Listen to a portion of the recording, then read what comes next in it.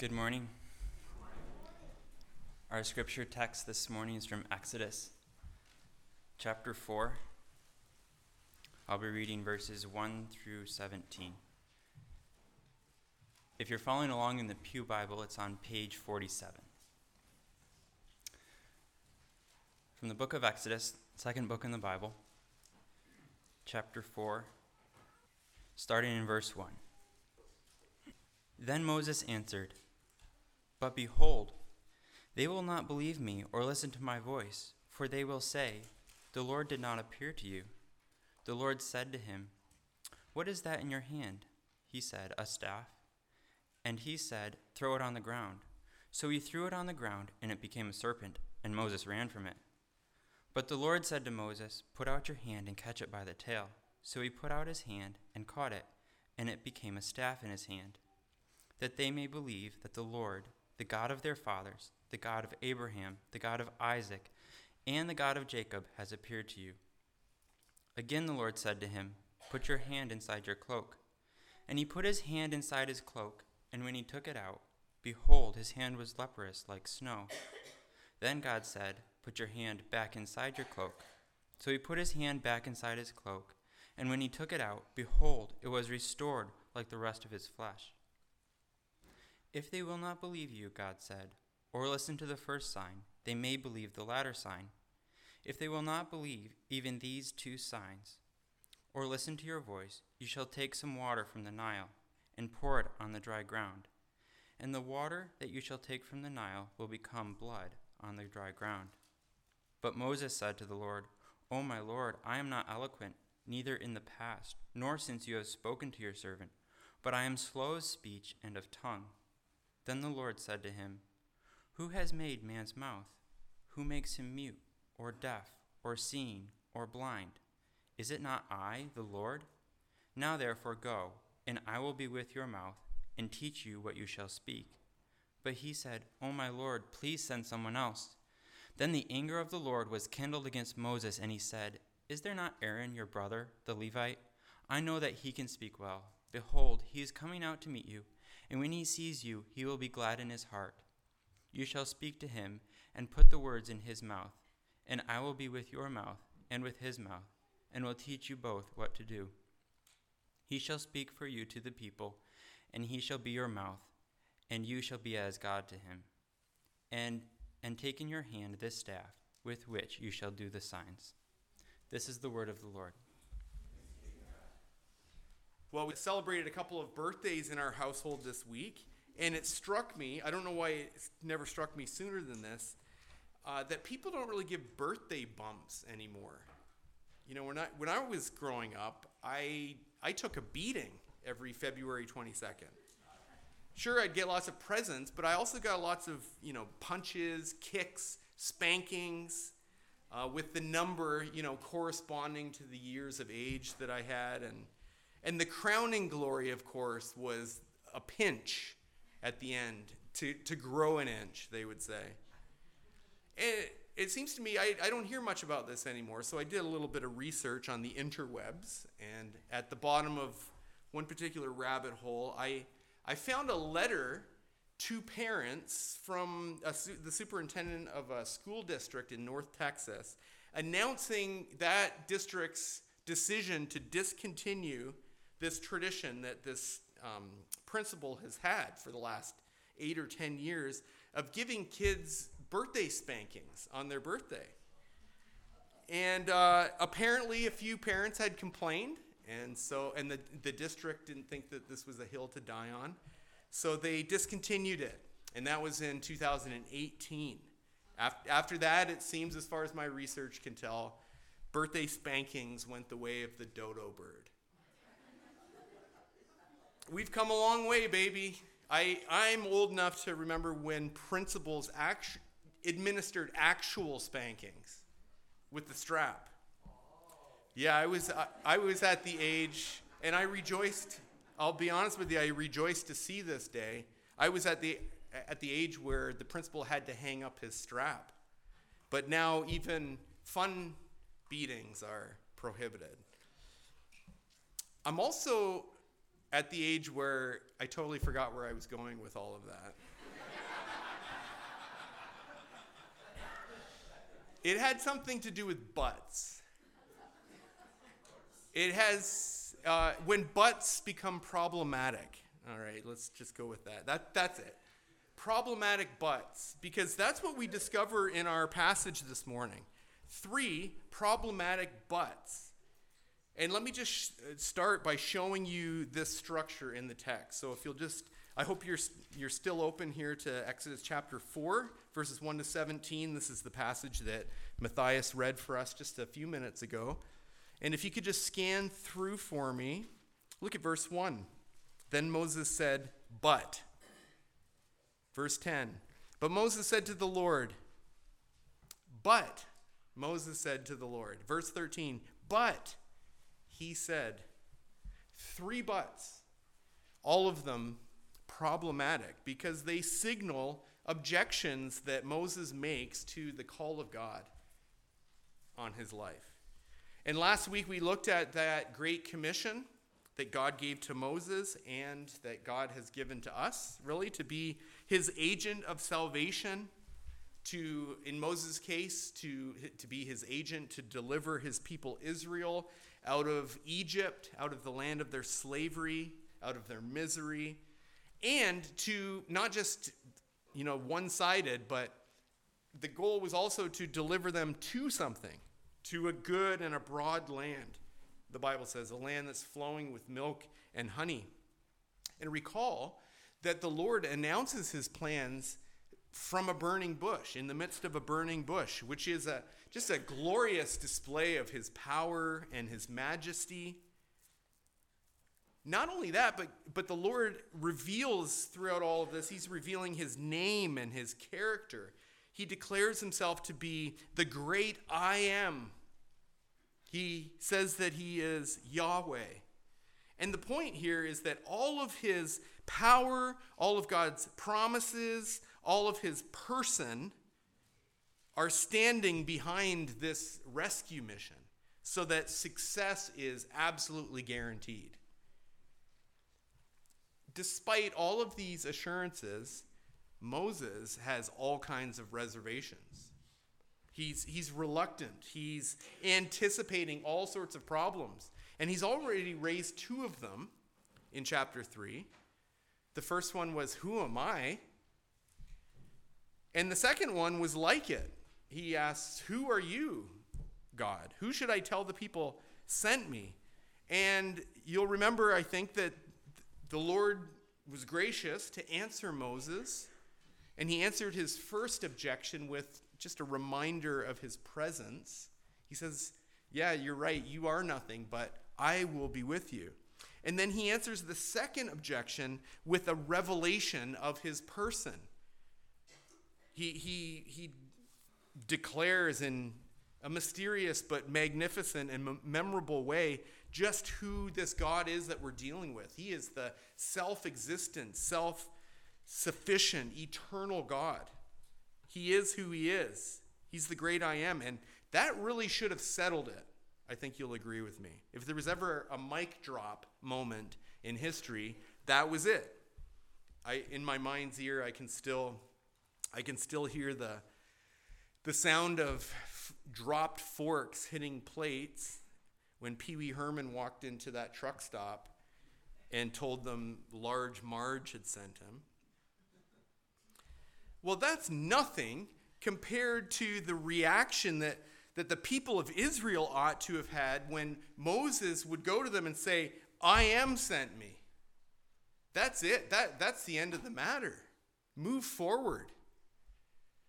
Nevertheless, his doubts lingered. And here in the first half of chapter 4, Moses is going to air 3 more objections. I say more objections, but actually the first 2 of these sound a lot like the previous 2.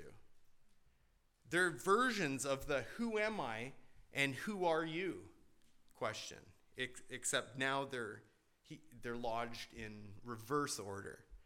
So they're related objections, but still there's 3 objections that come to us here in chapter 4. And so we're going to see Moses reluctant and resistant to God's call, to God's mission. And in Moses, I suspect that we're going to see something of ourselves. We'll be able to recognize ourselves in this man, in his weakness. We'll see our own. But here's the encouraging part. We're also going to see the Lord patient and reassuring and reaffirming. What we see in this passage is the Lord stooping to our weakness, mighty as he is, as the hymn writer put it. So let's take a look at each of these objections that we find in our passage, and we'll see them together with the Lord's response. These objections to the mission of God come under three headings, and they have to do with, if I could just simplify it for you, they have to do with, number one, authentication, number two, ability, and number three, availability. So those are the three, I think, a summary of the three objections, and if you're taking notes, those will be good headings that you can use and fill in some thoughts underneath. First objection has to do with authentication. And if you have kids, or if you remember being a kid, then you'll be very familiar with the language of objections. It sounds something like this. But. And that's precisely the language that Moses employs in this passage. Each but, as we've seen, marking off a new objection. And the first one is found in verse 1 right away.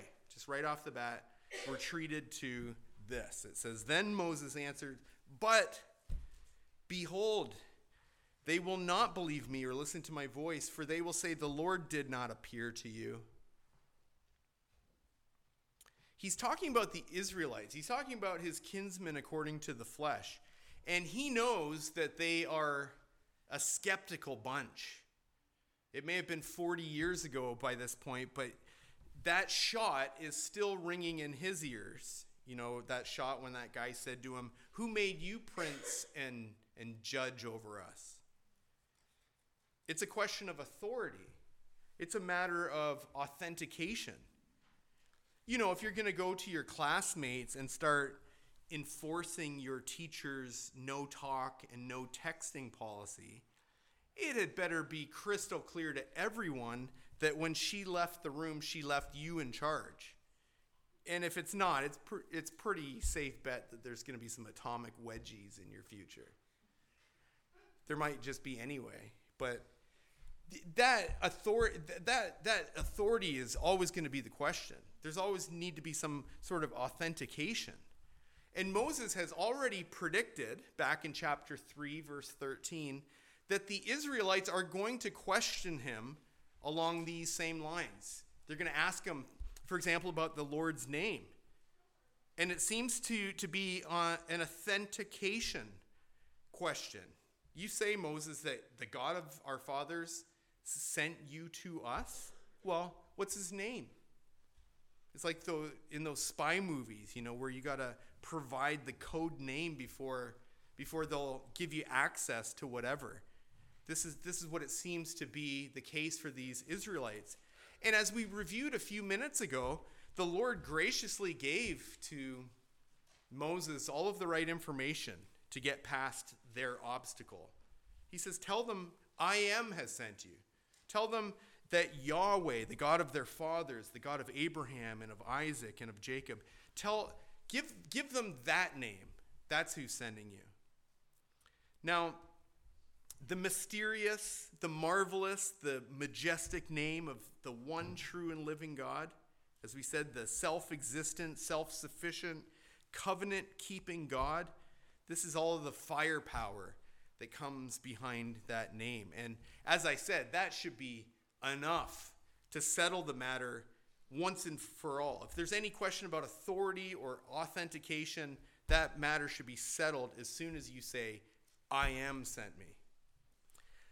But Moses seems to think that the unbelief of the Hebrews is a much bigger obstacle than that. than what the Lord perhaps imagines. He predicts that the people will flatly deny, that they're just going to out and out reject and deny that the Lord had appeared to Moses. That Moses is imagining, and in his mind it's quite realistic based on what he knows about them. He's imagining that they're going to reject him as deliverer because they couldn't authenticate that he had been divinely dispatched. And that makes all the difference in the world. They don't want a guy who just has his own ideas and delusions of grandeur. These people are going to want to know if he has truly been sent by God. Now, on first glance, it seems like Moses is commenting on the unbelief of the people, about how quick they're going to be to doubt and to dismiss, to ultimately deny the notion that Moses has been sent to deliver them. But actually, this is revealing Moses' unbelief. It's really, I think, the context that brings that point out. You might recall at the end of chapter 3 that the Lord God, in his sovereignty, was able to provide a preview of how this rescue mission was going to go. He stated, God did, with absolute accuracy, what was going to definitely, most certainly come to pass, including the fact that Pharaoh was going to resist and refuse until he was compelled by God's mighty outstretched arm. That God accurately stated that. But do you remember what the Lord said about the people of Israel? About what their response was going to be through their representative elders? Look at chapter 3, verse 18. The Lord says about them, they will listen to your voice. Now read what Moses says in verse 1 of chapter 4. But behold, they won't listen to my voice. Now you put that together, and that is a flat-out contradiction of the Word of God. It's not particularly sophisticated. It reminds me a lot of what we would say back in middle school in the late 80s. You know, someone would make a statement, I don't know, something like, New Kids on the Block are the greatest band ever. And then you'd say, not. And it was a sassy way to just fully contradict something that you were setting up or that someone else was saying. It's the verbal equivalent of just taking out a big, thick red marker and drawing a circle through what that person said with a diagonal line. Not. Now, it's one thing when you're doing that to another 8th grader with terrible taste in music. It's quite another when you're doing it to the great I am. This bears resemblance, I think, to the move that the serpent made in the Garden of Eden. The Lord God had said about the fruit of the tree of the knowledge of good and evil, that the day that Adam and Eve eat of it, that they would surely die. And the devil slithers up and he says, you will not surely die. And the way that the Hebrew is constructed there, it was basically a direct quote from God with the not. It's flat out contradiction. Friends, the Lord has said, the people will listen to your voice. And Moses says, not. And this is classic unbelief. Moses claims to be worried about unbelief on the part of the people, but he's the first one to demonstrate it. And unbelief will make you say and do some pretty ridiculous things. I'm thinking in particular of the little word in verse 1, behold. Now, I admit that I'm initially drawn to this word for a silly reason, because Jamie and I once heard a preacher give a tortured exegesis of this word, and we've been chuckling about it ever since, every time we hear it. The guy, this preacher, broke that word up into two parts, be and hold, And be, he said, was the same verb as the name I am. So be basically means I am. And you know what hold means. And so his message to us was, well, hold be. Behold means to hold I am. And anyway, so from that point forward, my wife and I have been chuckling about that. I wanted to just stand right up in the middle of the sermon and say, not, but I restrained myself. But that, you understand, that's not what behold means. It preaches, but it's not exactly what it means. It's an expression you use when you want to draw someone's attention to something, when you want them to look and perhaps understand something that they may not have otherwise noticed or understood. Like in chapter 3, verse 2. For example, we read about the bush that the Lord appeared to Moses in, and the text says, behold, the bush was burning, and yet it was not consumed. And the idea is, get a load of that. That's surprising. That's information that you otherwise would not have known. The behold is drawing our attention to something very surprising, to new information. But Moses is saying to the Lord in verse 1, but behold, Lord, and whatever he's about to say, he believes that he needs to call the Lord's attention to it. He needs to let the Lord know in on a fact that he doesn't yet know. And Moses is talking like he knows more about the situation than the Lord does, which I hope you'll all be able to agree with me is crazy talk. Crazy talk that we also engage in. Will you admit?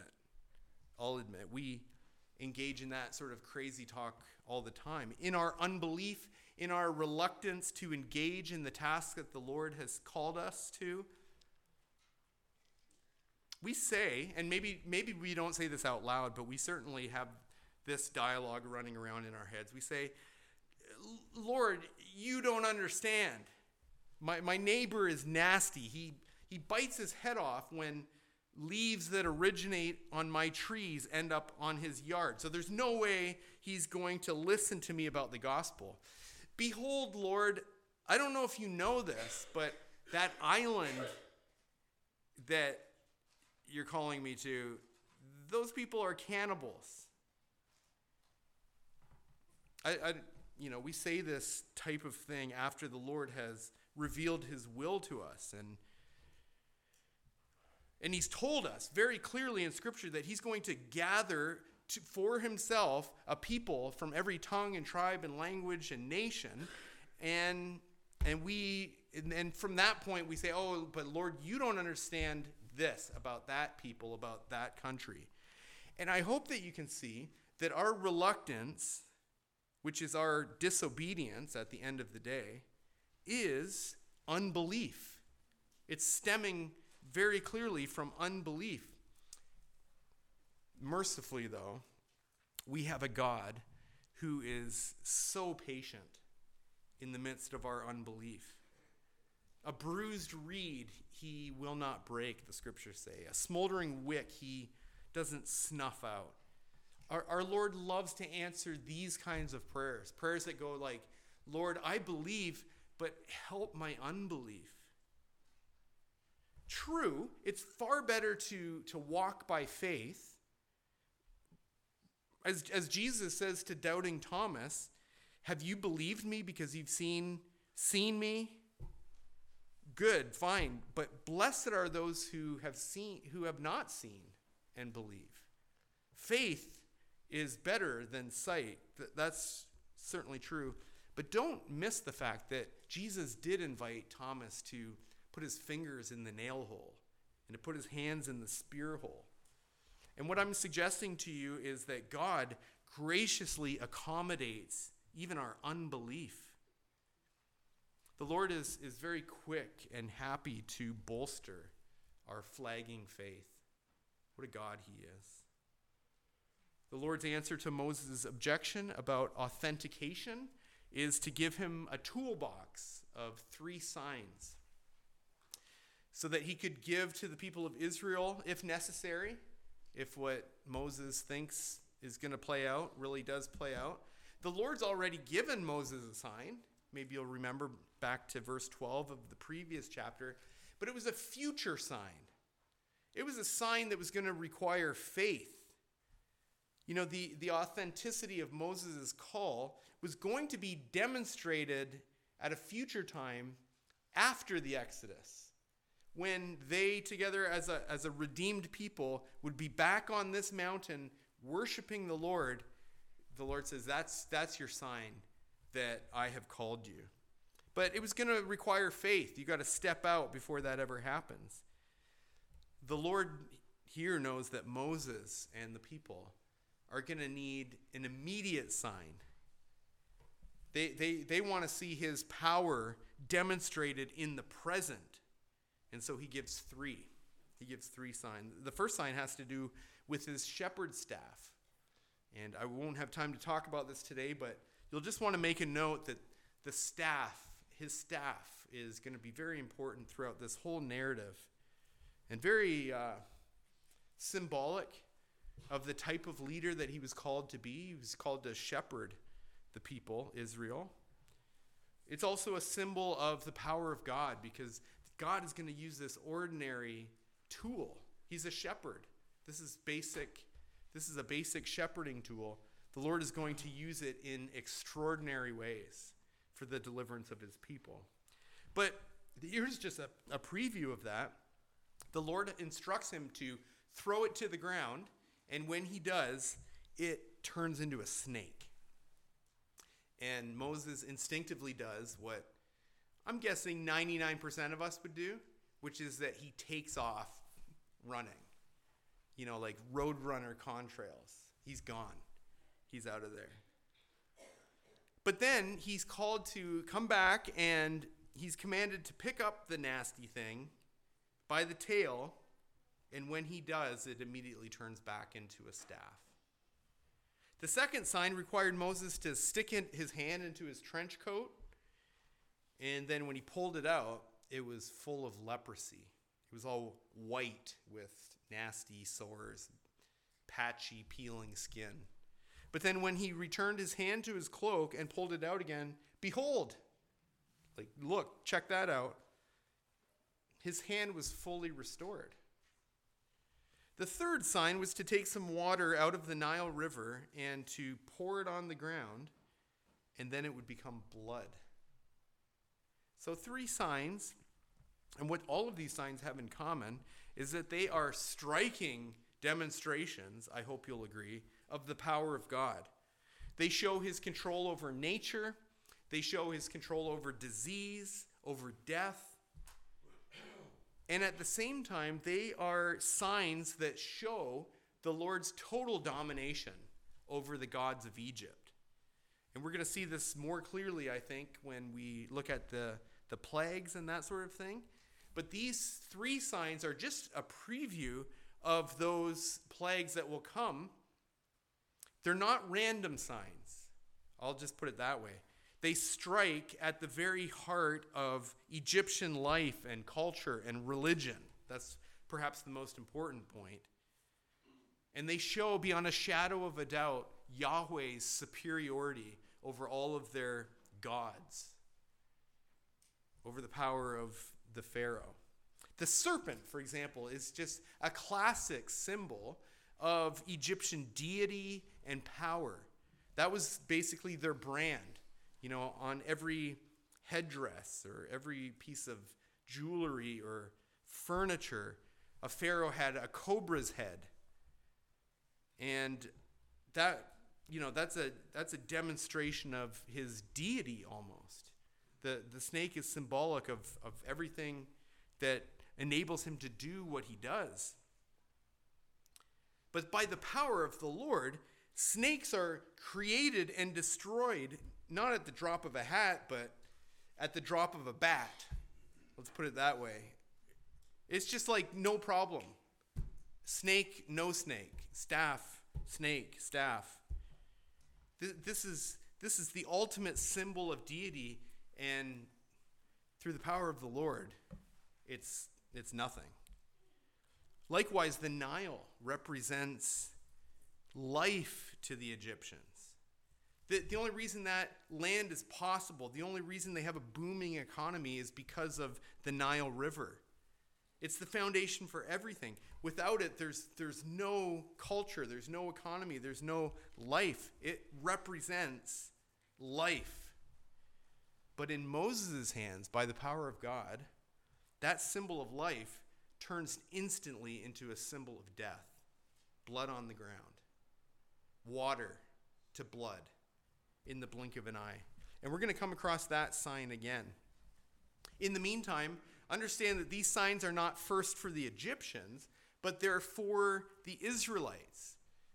And they're for the Israelites in the sense of their purpose. We can read about this in verse 5. That they may believe that the Lord, the God of their fathers, the God of Abraham, Isaac, and Jacob, has appeared to you, Moses. That should solve the authentication problem. That should answer Moses' objection. But he's got another objection waiting in the chamber, and it comes hot on the heels after this one's dealt with. And it has to do with his ability. Ability. Look at verse 10. But, here we go. But Moses said to the Lord, "O my Lord, I am not eloquent, either in the past or since you've spoken to your servant, but I am slow of speech and tongue." Literally, he's saying, I'm heavy of speech, heavy of tongue. Words don't come easily. It's a struggle. I have a hard time making this connection from my brain to my mouth. We don't actually know what this means for Moses. We don't know if that meant that he had some sort of a speech impediment. Maybe he was a stutterer. Or maybe the problem was simply, he's been out in the sticks for the last 40 years and living a solitary blue-collar kind of life. And you know how that goes. You develop kind of your own language, your own brogue. And you lose the ability to be able to interact on a very precise way with royalty and government or whatever. Back in his university days there in Egypt, he could debate with the rest of it. He could keep up to all of that stuff. He was mighty in word and deed, as Stephen said. But these days, words don't come easy to old Moses. Who knows exactly the extent of his problem? But it is, for him, a major objection. And I wonder if you've ever raised a similar objection about your abilities, or about your lack thereof. When it comes to something that the Lord was calling you to, maybe a ministry that you felt that he was prompting you to engage in, and you're like, oh no, Lord, you don't understand. I'm too shy. I'm not educated enough. Other people have been to school for this thing. I barely made it through high school. I'm not good, Lord, I'm not good with kids. You know that. I don't have enough knowledge of the Bible. There's no way that I could teach that class or lead that discussion. There's no way that I could share my faith with my science teacher. Do you ever say anything like that to the Lord? Now, what's so deceptive about objecting along the lines of ability is that it seems very humble. It seems very humble. It seems like just the right blend of self-deprecation and self-distrust, and those things are appropriate for Christians to have, right? So it sounds very Christian to speak like this. He must increase and I must decrease, we say with John the Baptist, and we think that requires us to take a diminished view of our abilities. And as I said, that has the appearance of being holy and being humble, but actually, it's self-indulgent. Now, if you'll indulge me, I want to try my hand at some illegitimate exegesis. Okay, let me be a preacher who butchers a word for the sake of a point from time to time. Just look at the word ability, the actual word ability. Write it out if you have to. What letter is most prominent? It's the eyes, right? There they are, like snake eyes staring at you right in the middle. And now look at Moses' objection about his ability in verse 10. Just look at that verse. What is most prominent in that little speech? The word I. I am not eloquent. I am slow of speech. I am slow of tongue. It seems humble. It's actually self-indulgent. It turns out that my ability objections are focused exclusively on me, believe it or not. It's not even that I'm ignoring the Lord in all of this. It's worse than that. I'm actually blaming the Lord. Listen carefully to what Moses says in verse 10. He says, "As you know, Lord, I've had this problem in the past. I've had it since I was born. It's almost like you made me this way. And I can't help but notice, Lord, but even since we've been talking like this here at this burning bush, I've noticed that you still haven't corrected my problem." I don't think I'm reading too much into what he's very politely saying in the text. And one of the interesting features of this passage, which doesn't translate very well into English, is that Moses is exceptionally polite all throughout here. He's addressing the Lord in all of the right ways. It's very nice. But the implications of what he's saying are ugly. They're certainly unbelieving, but they're borderline blasphemous. We find the Lord's response in verse 11 is to recenter Moses around the only I that matters, even the great I am. He says, hey Moses, remind me, who was it that made your mouth? I'm having trouble remembering, Moses. Who is it that makes a man mute or deaf or seeing or blind? Is it not I? And you see how in the juxtaposition, the Lord's I is a strong answer to Moses' eyes. Is it not I? Moses objects by saying, I. And the Lord answers by saying, no, I. And here's what we need to know as it pertains to our ability or our lack of ability. I am is all that we need. In the face of our deficiencies, the Lord graciously promises his power and his presence. And not just generally, not just in abstractions, not just I will be with you generally, but look at what the text says. I will be with your mouth. In other words, he's going to be in the very specific area of your inadequacy. What a promise. What a laser-focused promise that is. And that's the promise that he gives in verse 12 that is attached to a renewed command to go. Enough of this chatter, enough of your objections. Go and accomplish the mission that I've called you to. And so we read in Matthew chapter 10, verse 19, when Jesus sends out his disciples to preach the good news of the gospel, he forewarns them of the danger, of the persecution that they'll most certainly encounter. But he says this, when they deliver you over, do not be anxious how you are to speak or what you will say. For what you will say will be given to you in that hour. For it's not you who speak, but the Spirit of your Father speaking through you. In summary, let me just riff on the concept of Father.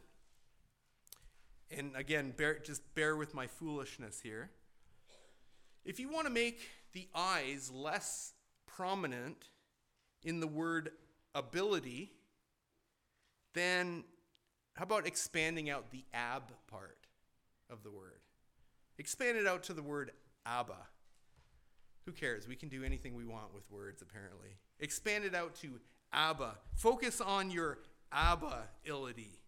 He's the one who has sovereignly designed you. He's the one that equips you. And he promises that he will be with you in that very specific area of your inadequacy. And by the way, if you think he's a flawed designer, understand that you're that way by design. Moses is that way by design. It's so that his power might be made manifest in your weakness. It's so that when the mission is accomplished, there will be no illusions whatsoever about how it was accomplished. The Lord is going to be sure to get all of the glory. Now let's turn quickly to a third and final objection in verse 13. And this objection has to do with availability. But Moses says, "Oh, my Lord, please send someone else." And again, that's very polite, especially in the Hebrew. Literally, he's saying something like, "Send, pray, by the hand of someone, whomever you send." It's kind of like Hebrew circularity and redundancy. Send, pray, by the hand of whomever you will send. And it sounds, as one commentator says, on face value, it sounds very deferential, but really it's defiance. You can't church that up too much. That's what it is. It's defiance. Moses is saying, please send whomever, as long as that whomever is not me. And we can certainly couch our resistance in the language of holiness or even humor. So I'm reminded of that Scott Wesley Brown song that was popular when I was younger. Please don't send me to Africa. Have you heard that one? It's cute, it's funny. But at the end of the day, our resistance, our objections to the call of God and to the will of God, it's sin. It's despicable sin. And that sin invites God's displeasure. And so Moses records for us God's reaction to this resistance in verse 14. It says, "Then the anger of the Lord was kindled against Moses." And rightly so. The Lord is so patient with us. But when we constantly push back and when we ultimately fail to obey, then the Lord is absolutely right to be angry.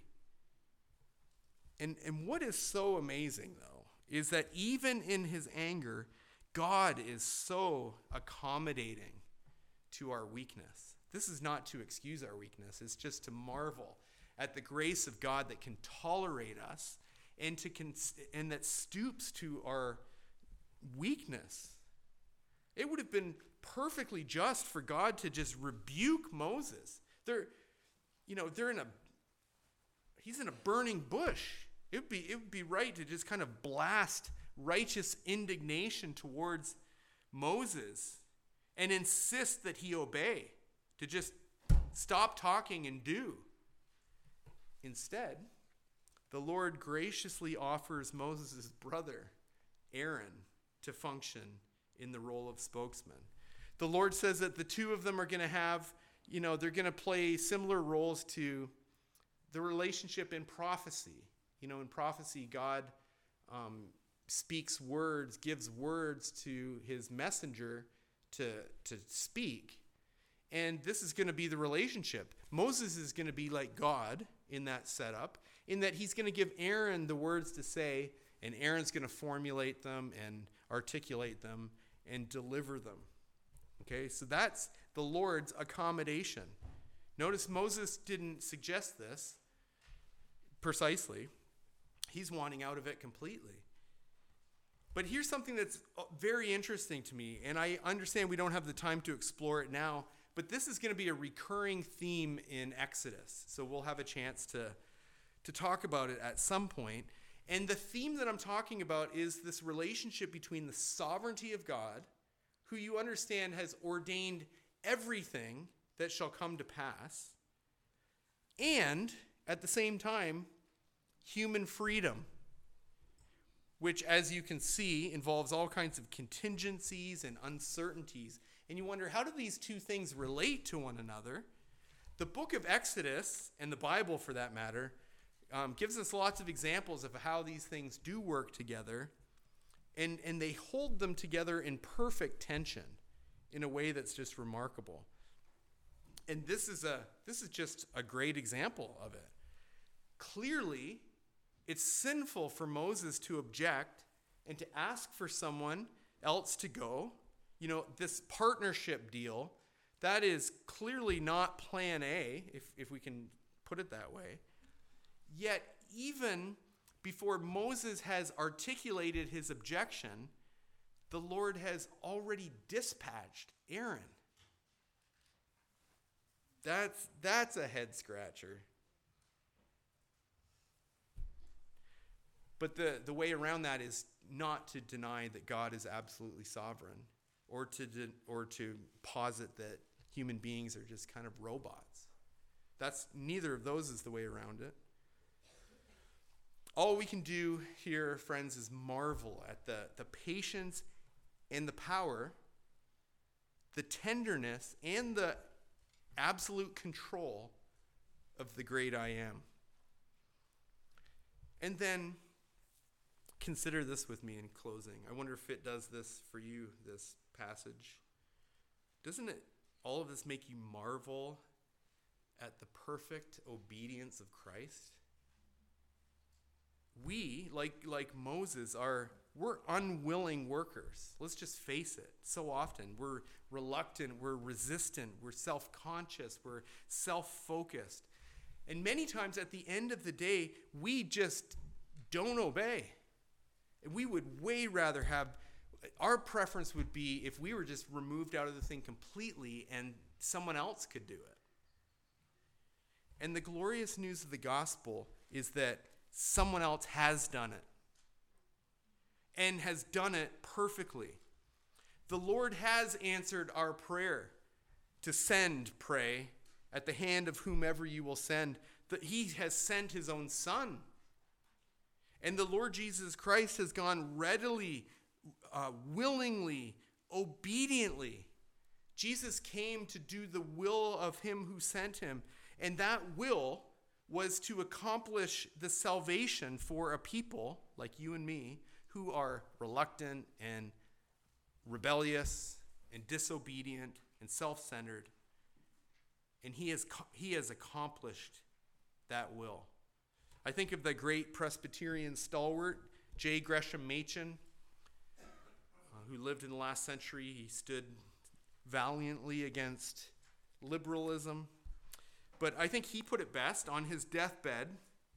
His last recorded words were, "I am so thankful for the active obedience of Christ. No hope without it."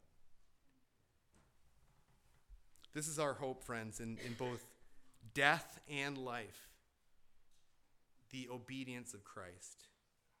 And his obedience, that's what's going to propel me into glory.